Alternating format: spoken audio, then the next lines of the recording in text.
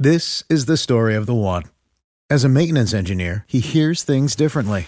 To the untrained ear, everything on his shop floor might sound fine, but he can hear gears grinding or a belt slipping. So he steps in to fix the problem at hand before it gets out of hand. And he knows Grainger's got the right product he needs to get the job done, which is music to his ears. Call, click Grainger.com, or just stop by. Grainger, for the ones who get it done. When you need mealtime inspiration, it's worth shopping Kroger, where you'll find over 30,000 mouth-watering choices that excite your inner foodie. And no matter what tasty choice you make, you'll enjoy our everyday low prices, plus extra ways to save, like digital coupons worth over $600 each week. You can also save up to $1 off per gallon at the pump with fuel points. More savings and more inspiring flavors make shopping Kroger worth it every time. Kroger, fresh for everyone. Fuel restrictions apply.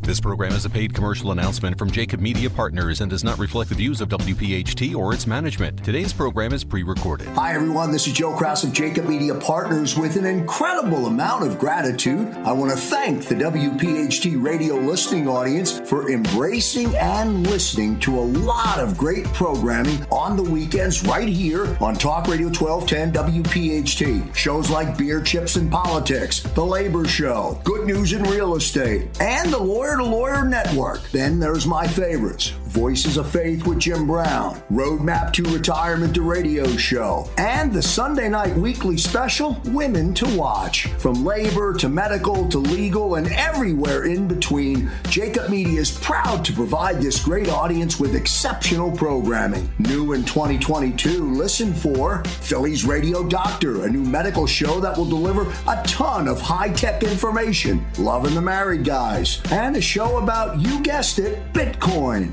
On behalf of everyone involved with Jacob Media, happy holidays. Oh, I almost forgot. Presented by Ocean Casino and Resort. Go for the live shows, go for the win.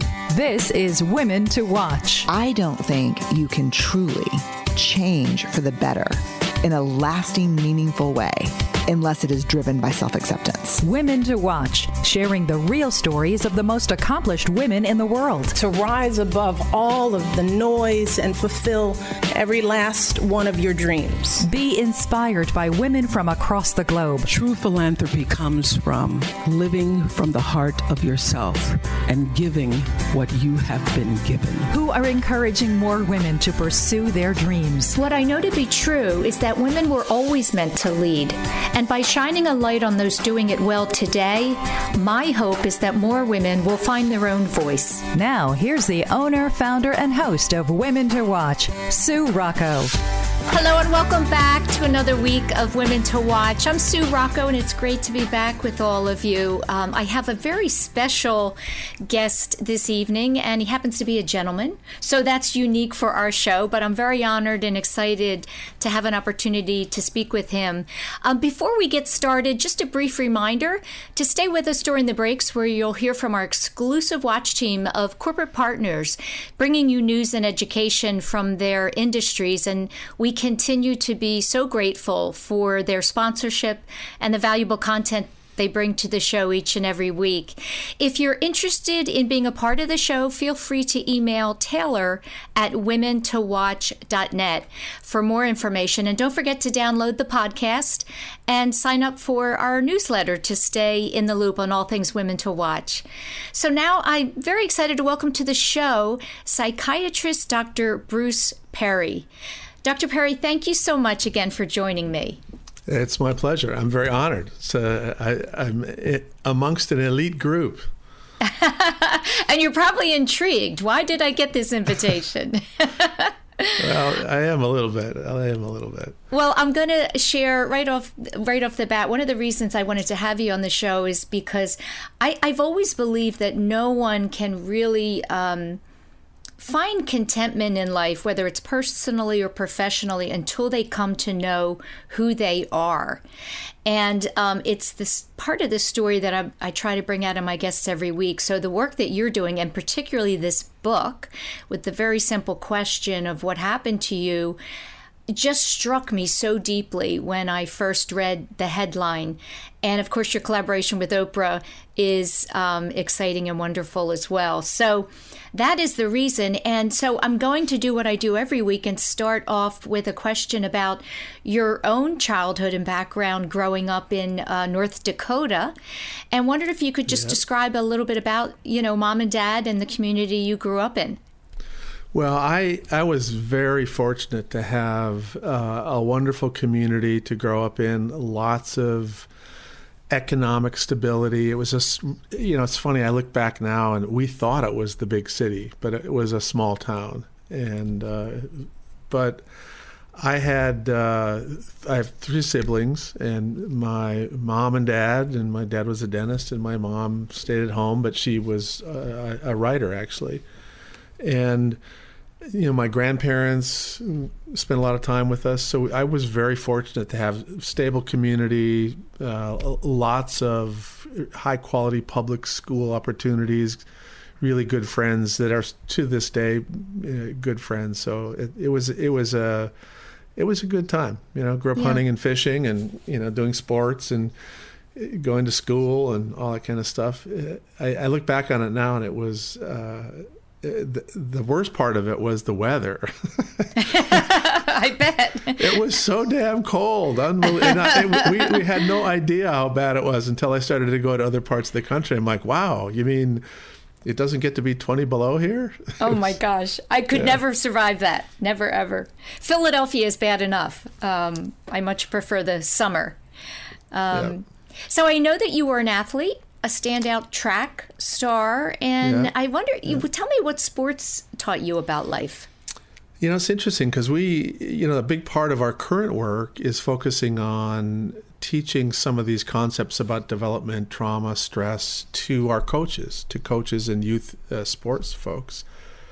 And in part that grew out of my experience as an athlete growing up, that I really, my self-image was more tied around sport than it was around learning or achieving in school.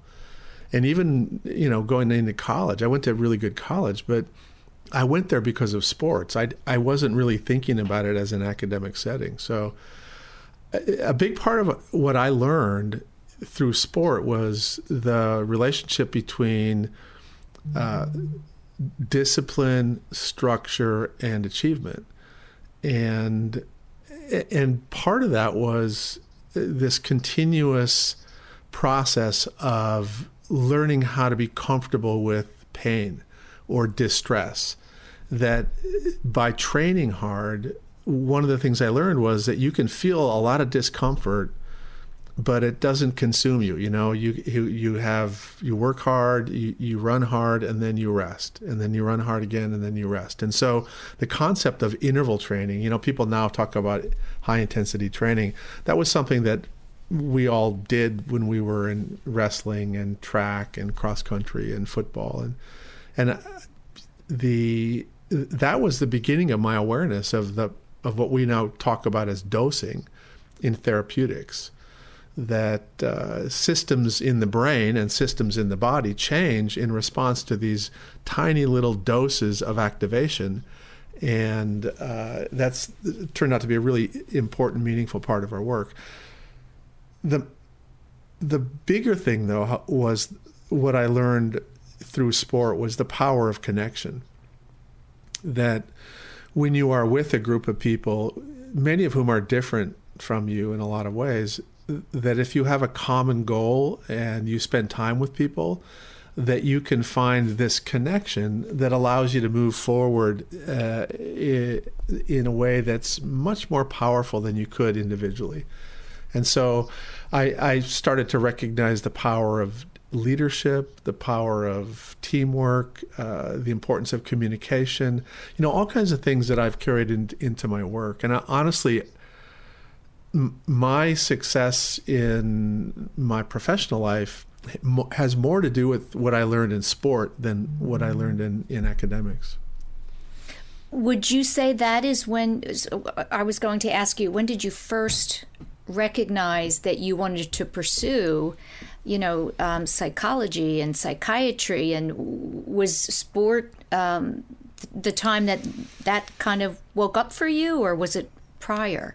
That's a good question. I actually, when I was younger, I wanted to be a history professor. And I wanted to teach history. I loved history. I read history, read lots of it. And then I got into the 8th grade and had my first formal history class. Because prior to that, I was sort of reading on my own and developed an interest in history. My dad loved history. And so what happened was I had a terrible math teacher, or a terrible history teacher, he was also a math teacher. But he was terrible because there was a boy in our class who we all revered, but he'd been held back a couple of years. But he was kind of socially progressed finally. But we loved him because he was gentle and kind and big and physically mature and a good athlete.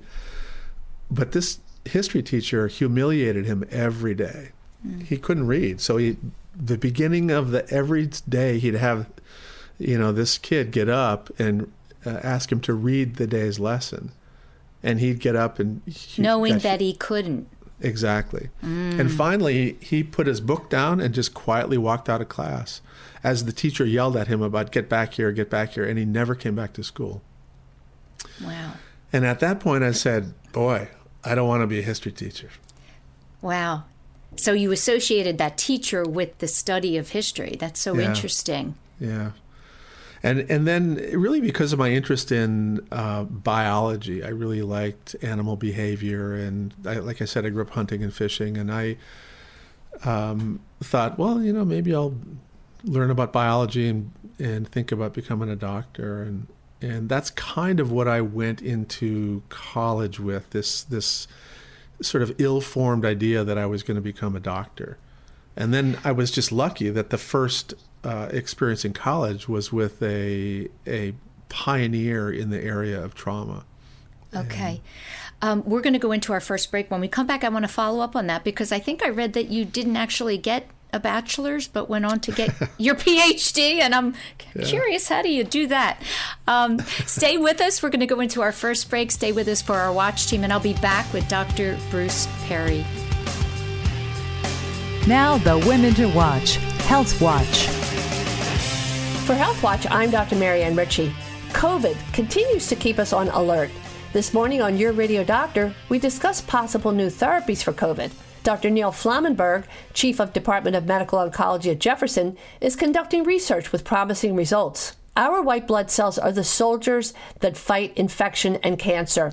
White blood cells, called T cells, recognize cells that are infected with a virus, clear those dead cells, then the body replaces them with new healthy cells. COVID destroys our T cells. In addition, older people and those who are immunosuppressed may have a weaker response to a virus. This new treatment, called TVGN-489, takes T cells from patients who have recovered from COVID. They are infused into patients with early symptoms of COVID, patients at high risk for severe COVID because they have chronic conditions like diabetes or heart disease. And the infused T cells fight the viral infection and give the patient's immune system time to take over. Now, you've heard of monoclonal antibodies. These are proteins made by other white blood cells called B cells. Antibodies kill the virus. A monoclonal antibody has only one target, the spike protein. This new therapy, which is T cells, has 7 targets all over the virus, so it can't be fooled by mutations from the Delta strain, and the research team is confident it will also hold up with Omicron variants. So far, the number of patients treated has been small, but they start to improve about 2 days after the drug was given, and there are no remarkable side effects, so the Food and Drug Administration has given approval for the trials to continue. The study is open to people with early COVID symptoms who are at high risk for serious complications, patients with diabetes, heart disease, obesity, hypertension. Jefferson's also looking for donors, patients who are recovered from COVID, relatively young and otherwise healthy. If interested, call 267-239-6281. Divas, if you or a loved one have signs of COVID, call your doctor before your symptoms get ahead of you. Hear the whole show on yourradiodoctor.com. This is Women to Watch with Sue Rocco, Talk Radio 1210, WPHT. Welcome back to the show. I'm joined this evening by Dr. Bruce Perry, and Dr. Perry is a psychiatrist, and his most recent book, in collaboration with Oprah Winfrey, is called What Happened to You. And we will get to the book. I'm just covering a little bit more about the background of your life, and I did read that you did not receive your bachelor's, but you went on to get a PhD and an MD, and I was curious, how do you do that? Well, it was kind of an accident. I was in college and took some time off, and then I didn't have enough credits to graduate. But all of my friends were applying to go to medical school, and I'm like, wow, I don't want to spend another year in college. So I got all the medical school applications, and there were 4 of them back then that didn't specifically ask, when are you going to graduate? So I filled them out, and I got into medical school, and without ever having to say, I'm actually not graduating. Wow. So so I started medical school, and I wanted to do science. I was very lucky at Stanford and Amherst, where I was an undergrad, to have an opportunity to do real research in the neurosciences, and I wanted to continue that. So after a couple of years of medical school, I took a leave of absence to get my PhD, and then when I was defending my dissertation at the public presentation, and I was all done. And the chairman of, or the dean of the school was introducing me, and he's like, and where did you graduate? And I kind of said, I didn't actually graduate from college. And he looked over at my chairman, the chairman of my department, and said, can we do this? Is this allowed? The chairman said, I think it's a little too late. And they said, okay. Wow. And that was ingenious. Well, it was a little...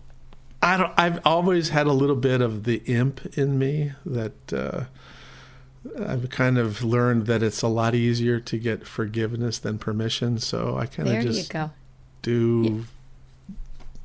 kind of go in the direction I want to go until somebody grabs me by the, puts their hand on my shoulder and goes, wait a minute, where are you going? Yeah, sometimes it's okay to break the rules. I have to tell my children that all the time, because I think when you go to Catholic school, they're both very much rule followers. And I try to say, sometimes you can break the rules. And as you said, until someone says, you can't do that. Yeah. Yeah. So I was lucky. I just, I was just fortunate. Yeah. And had great opportunities in college and graduate school. Would you say, were you a good student? I mean, the work, the studies that you did, I think require a certain level of academic ability. I was, I was just sort of blessed with, I have a good memory, and I'm really curious. So if the topic is of interest to me, I'm all over it. I had a kind of a hard time with being told what to do, and that things I didn't want to do. I mean, I would just I learned a lot about the point of diminishing returns. So, in classes that I was interested in, it did very, very well. And then classes that I had to take, I was like, got my B+ and walked out of the room. It was like, thank you very much, see ya. Right. So tell me, Dr. Perry, why childhood trauma? When I was preparing for this, I was thinking to myself, a lot of the stories that I read about from the book, when I'm simply reading these stories, I feel physically dizzy and very unsettled. And I think, two questions, I guess. Why childhood trauma, and then how do you manage to do that kind of work and hear these stories and see these children and be able to thrive yourself? Well, the first kind of goes back to what we were talking about earlier, that I was very, very lucky when I was an undergraduate to get kind of randomly assigned to a freshman seminar where the senior faculty member of that seminar at Stanford was Seymour Levine, who was a pioneer in studying the effects of stress early in life on the development of the brain and the stress response. And so from the time I was even thinking about the biology of the body, I was aware of the fact that early developmental experiences shape the biology of the brain, and studied that really from the time I was 19 all the way until today. So the logical clinical field was either going to be neurology or psychiatry. And because psychiatry, in my opinion, really studied more of the uniquely human things about us, I became interested in that. And some of my mentors were psychiatrists that were also neuroscientists. And so that's kind of what pushed me in that direction. But I early on knew very, very much that the earliest experiences of our lives influence this trajectory we take. And that if the early experiences were toxic, that would have profound negative impact. And if the early experiences were positive, that could have profound positive impact. And so that's kind of what led me in that direction. And then, Sue, the issue of, I mean, what you bring up about these experiences with other people who have had terrible trauma, it really does impact clinicians. And I've just been lucky that I haven't had to do it all the time. So I'm able to write a little bit, teach a little bit, supervise a case, and then only a portion of the work I do is this really intense clinical work. And so we try to create environments for our clinicians where they have a team, and the burden of working with a family or a child that's experienced something so terrific, sort of traumatic, isn't completely on their shoulders. Mm. And is there ever a sense of anger? Because that's another emotion I have when reading. You know, so one of the things that in the beginning, when I was younger, I would get really angry because sometimes it was the parents that would be doing these things. And then the heartbreaking part of it was, if you get to know the parent, then you can understand, you know, you don't excuse it, but what their impairment and their inability to parent in a healthy way makes sense, because almost all of them were parented in a terrible way. And frequently what happened to them was worse than what they ended up doing with their own children. And so it's, you know, I still do have times when I just am so frustrated. But my frustrations more recently have been coming from the system more than from the individuals, the families and so forth. One of the things I see is that a lot of times, you know, we spend a lot of money and a lot of effort creating systems that let people down and set people up to fail. And that's for me, that's an area where I continue to get pretty angry. We're going to go into our next break. Stay with us for our watch team, and I'll be back with Dr. Bruce Perry. Now, the Women to Watch, Military Watch. Hi, I'm Carol Eggert, Senior Vice President of Military Affairs at Comcast NBC Universal. This week, we recognize the United States National Guard as it celebrates its 385th birthday. Now, the first militia regiments in North America were organized in Massachusetts on December 13th, 1636, long before any of our military branches and even our nation were established. Today's National Guard is made up of more than 450,000 service members spread across units in each state, U.S. territory, and Washington, D.C. These members from the Army and Air Force components report to each state governors as their commander-in-chief, but can also be required to report to the President of the United States as part of a federal mission, such as border control or overseas missions. Most members of the National Guard have civilian jobs, but may be required to answer the call, sometimes with only a half-day's notice, and ordered to report for military duty. At Comcast NBC Universal, we're proud to have thousands of employees who are members of the National Guard because we understand their need to balance their Comcast roles and their military duties. We offer specialized benefits for these employees to help them easily navigate their duties with both our company and our country.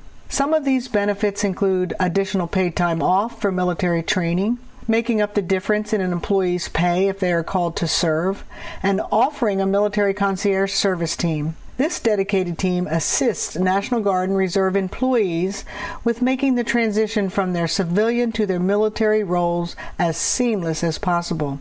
Our mission is to provide peace of mind for our Guard employees when they need to answer that call to serve. Our country is a safer and stronger land thanks to the continuing legacy of our National Guard. And it is my honor to salute every Guard member, past and present, on the Guard's 385th anniversary. Hi, Sue Rocco here, host of Women to Watch. Are you a fan of the show? If so, be sure to sign up for our podcast at womentowatch.net so you never miss a show and can listen on your own time. That's watch.net. NET. You're listening to Women to Watch with Sue Rocco on Talk Radio 1210 WPHT. Welcome again back to the show. I'm speaking with Dr. Bruce Perry, and I want to get right to the book because, of course, reading the book, I had way too many questions to fill in this short amount of time. But one of the questions I had was, you know, in working with Oprah Winfrey, who's interviewed, gosh, I think I read she's interviewed over 50,000 people in her lifetime.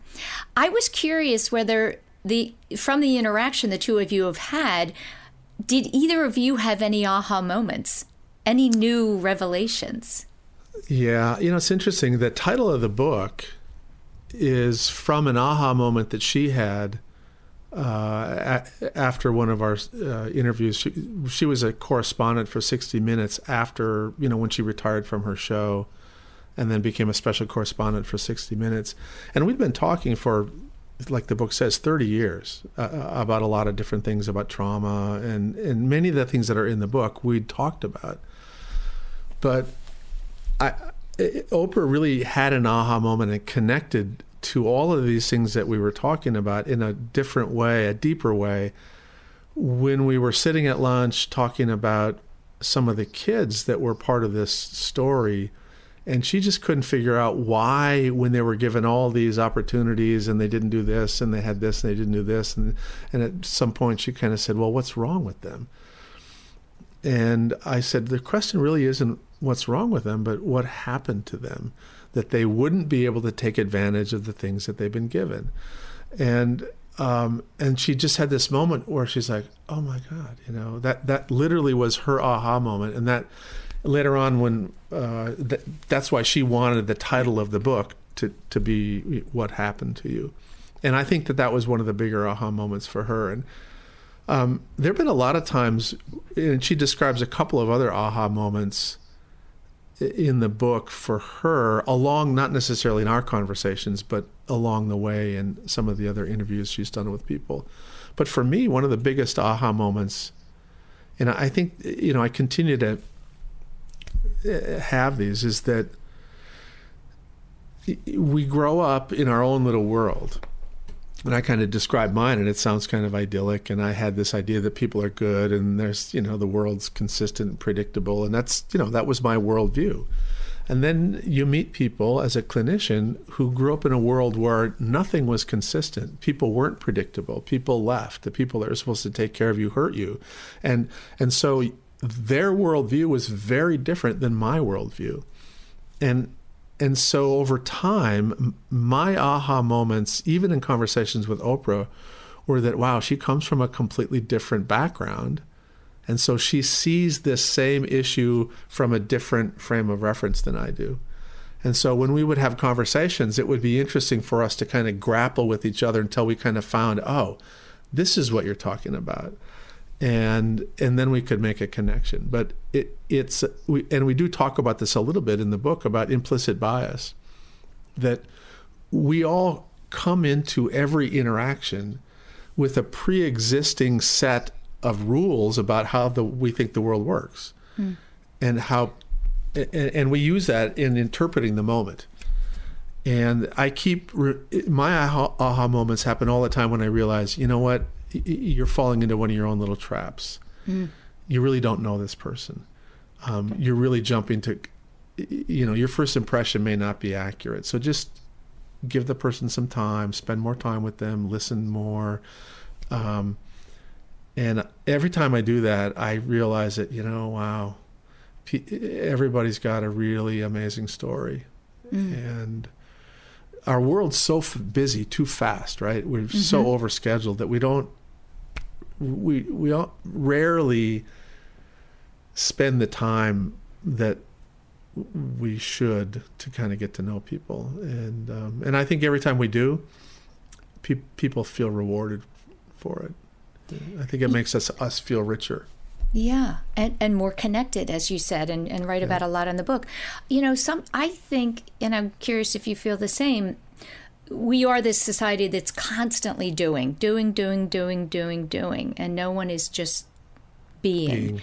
Right. And I think that people are very uncomfortable sitting alone with their thoughts, and so they want to be busy. Sue, I can't tell you how much I agree with that. And I see this in a lot of interesting ways. I know people that are so uncomfortable with silence that they'll have to have the TV on. Like if they travel, right? Right. They check into a hotel room and it's silent. They're like, okay, I got to check my messages. I got to turn on my computer. I got to turn the TV on.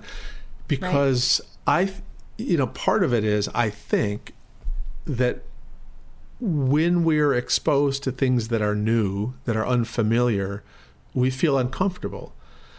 And because so many of us grew up in this sort of frenzied, busy world, we haven't learned how to be reflective and spend those moments of quiet.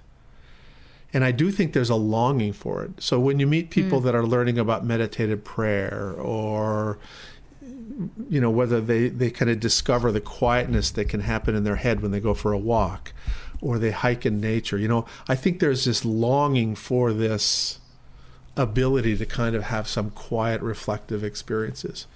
But Do you think COVID has played into that? Because globally we were forced to stop being so busy, and maybe people recognized, wow, this kind of feels good, or I can survive like this without doing so much.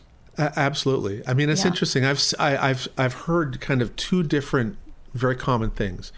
One is I've enjoyed aspects of this because I have had more of these reflective moments, but also I've also recognized how much I hunger for connection. And I think both of those are good lessons to listen to. Yeah. It really is, I think, one of the positives that came out of something very scary and difficult. We're going to go into our last break, and when we come back, I want to hear the story about Mama P, someone who was very influential in your life. Stay with us for our Watch team, and I'll be back with Dr. Bruce Perry. Women to Watch. Sports Watch. Hey everybody, this is Dr. Jen Welter, and you are listening to Sports Watch.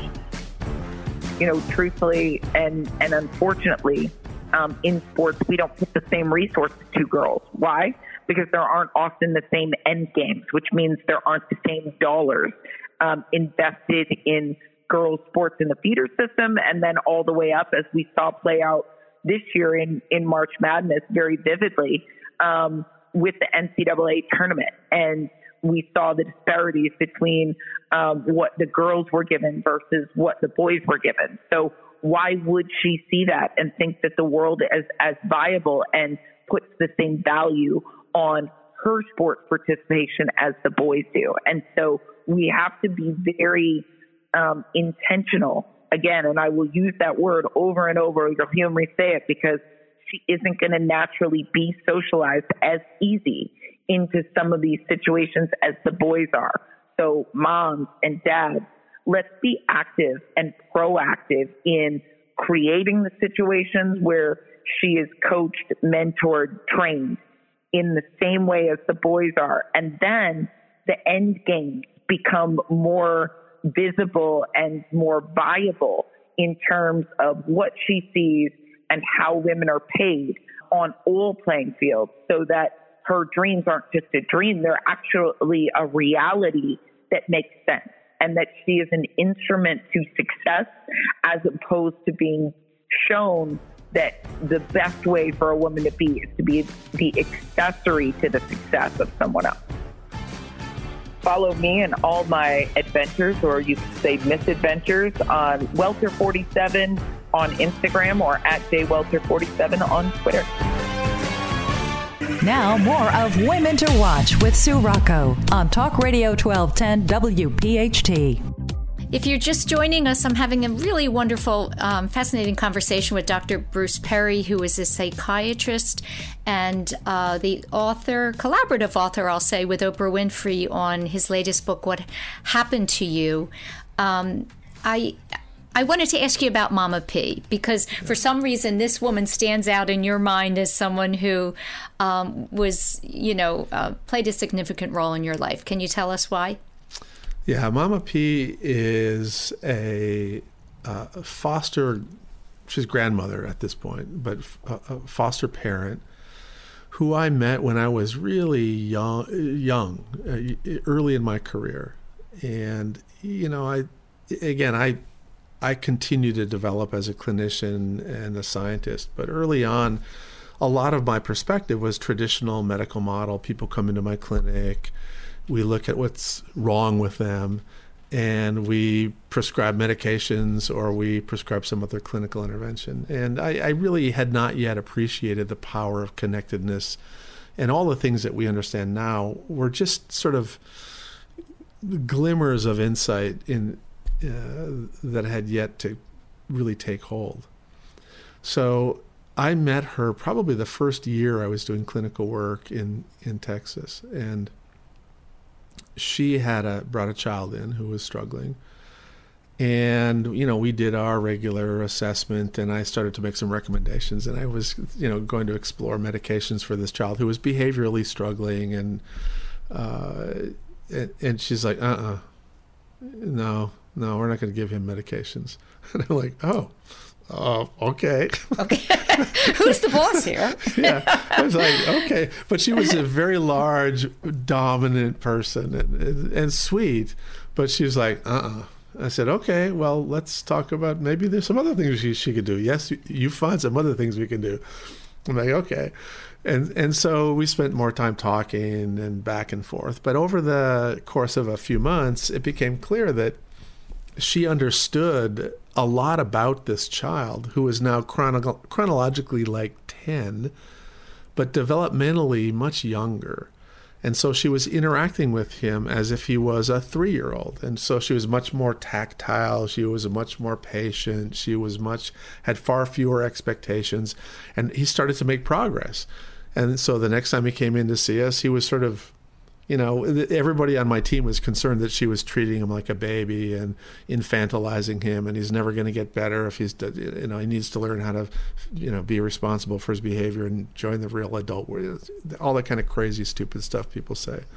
And I'm kind of torn between my staff and watching this happen. And this little boy comes in, and all of a sudden, instead of being chronologically like a 3-year-old, he was like chronologically or developmentally like a 3-year-old. He's developmentally like a 4-year-old. I'm like, wow, that was only 2 months. What's going on? And then 2 months later, he comes in and he's acting like a 5-year-old. And so I sat down. I said, all right, what are you doing? And so she started telling me basically that she's meeting him where he is developmentally, and she's having, expectations that are just outside of what he can do, and giving him lots of opportunities to practice. Basically, she's parenting just like you and I would parent a healthy child, but she wasn't parenting based upon his age. She was parenting based upon his developmental capabilities. And I'm like, wow. And so, she became a mentor for me. And one of the things that she was really good at, and something that we're very paranoid about in this culture, was touch. She was very comfortable with holding the child and rocking and touching and being physically affectionate. And of course, because of all of the sexual abuse, inappropriate sexual contact stuff, many systems had become completely paranoid about touch, including healthy touch. So teachers can't touch kids, you can't hug kids, therapists aren't supposed to touch, all of this stuff, which is basically not at all what she would recommend. And so we started to learn about how to introduce healthy forms of touch. And that was just one of many things that I learned from observing her. And now over time, I like to think that I helped her learn a few things also. I'm sure. But I'm pretty sure that if you had a balance, it would go heavily in favor of Mama P compared to Dr. P. It speaks to how powerful just intuition is versus academics and degrees. You really need both. I think there's value to both. One of the things I thought about a lot in reading the book as well was, what is the difference between someone like Oprah, who really, she really suffered both emotional and physical trauma, and her ability to heal, and someone who cannot? Yeah. That honestly, Sue, that's the core of our current research. We're trying to understand how it is that people can have different, comparable bad experiences, and one person will do well and another person will not do well. How is it that in the same family with all kinds of abuse and neglect, one person can end up in prison, one person can become a police officer? Mm-hmm. And so we're studying this. Mm-hmm. And the one thing that we see again and again and again that comes out, and we still need to learn more about it, but it is the power of relationships. That Oprah was saved, as she will tell you, by healthy adults who saw her, who made her feel valued. And she points specifically to a teacher and then a few other people in her church community who were able to do that for her. And I think of all the people I know that have had really significant traumatic experiences and have struggled, one of the things that's gotten in the way of their healing is that our systems have imposed relational fragmentation. In other words, we move them from class to class to class to class, foster home to foster home to foster home to foster home. And so we undermine relational permanence with good intentions, but the result is that they don't get better. And I think that now we're learning more about that. We're learning more about the power of permanence, the power of relationships, and it's forcing us to think differently about how we do our work. Yeah. I really wish we had more time, and perhaps I can get you on again so we can talk more about it. I just think that, truly the book, I feel everyone should read, and they'll definitely have their own aha moments and perhaps some tools to kind of maneuver life from associations they have from their own childhood, whether, no matter the level of trauma. So I thank you for taking the time, and I wish you continued success. My pleasure, Sue, and thank you for having me. It's been a pleasure. That is it, everyone, for another week of Women to Watch. Stay tuned next week for my interview with philanthropist Ala von Augsburg, the creator of the fashion brand AVA. Have a great week, everyone. Thanks for listening to Women to Watch with Sue Rocco, a Jacob Media production. If you're interested in learning more about the power of the radio hour, contact Joe Kraus at 267-261-3428. This program is a paid commercial announcement and does not reflect the views of WPHT or its management. Today's program has been pre-recorded. When you need mealtime inspiration, it's worth shopping Kroger, where you'll find over 30,000 mouth-watering choices that excite your inner foodie. And no matter what tasty choice you make, you'll enjoy our everyday low prices, plus extra ways to save, like digital coupons worth over $600 each week. You can also save up to $1 off per gallon at the pump with fuel points. More savings and more inspiring flavors make shopping Kroger worth it every time. Kroger, fresh for everyone. Fuel restrictions apply. When you need mealtime inspiration, it's worth shopping Kroger, where you'll find over 30,000 mouth-watering choices that excite your inner foodie. And no matter what tasty choice you make, you'll enjoy our everyday low prices, plus extra ways to save, like digital coupons worth over $600 each week. You can also save up to $1 off per gallon at the pump with fuel points. More savings and more inspiring flavors make shopping Kroger worth it every time. Kroger, fresh for everyone. Fuel restrictions apply.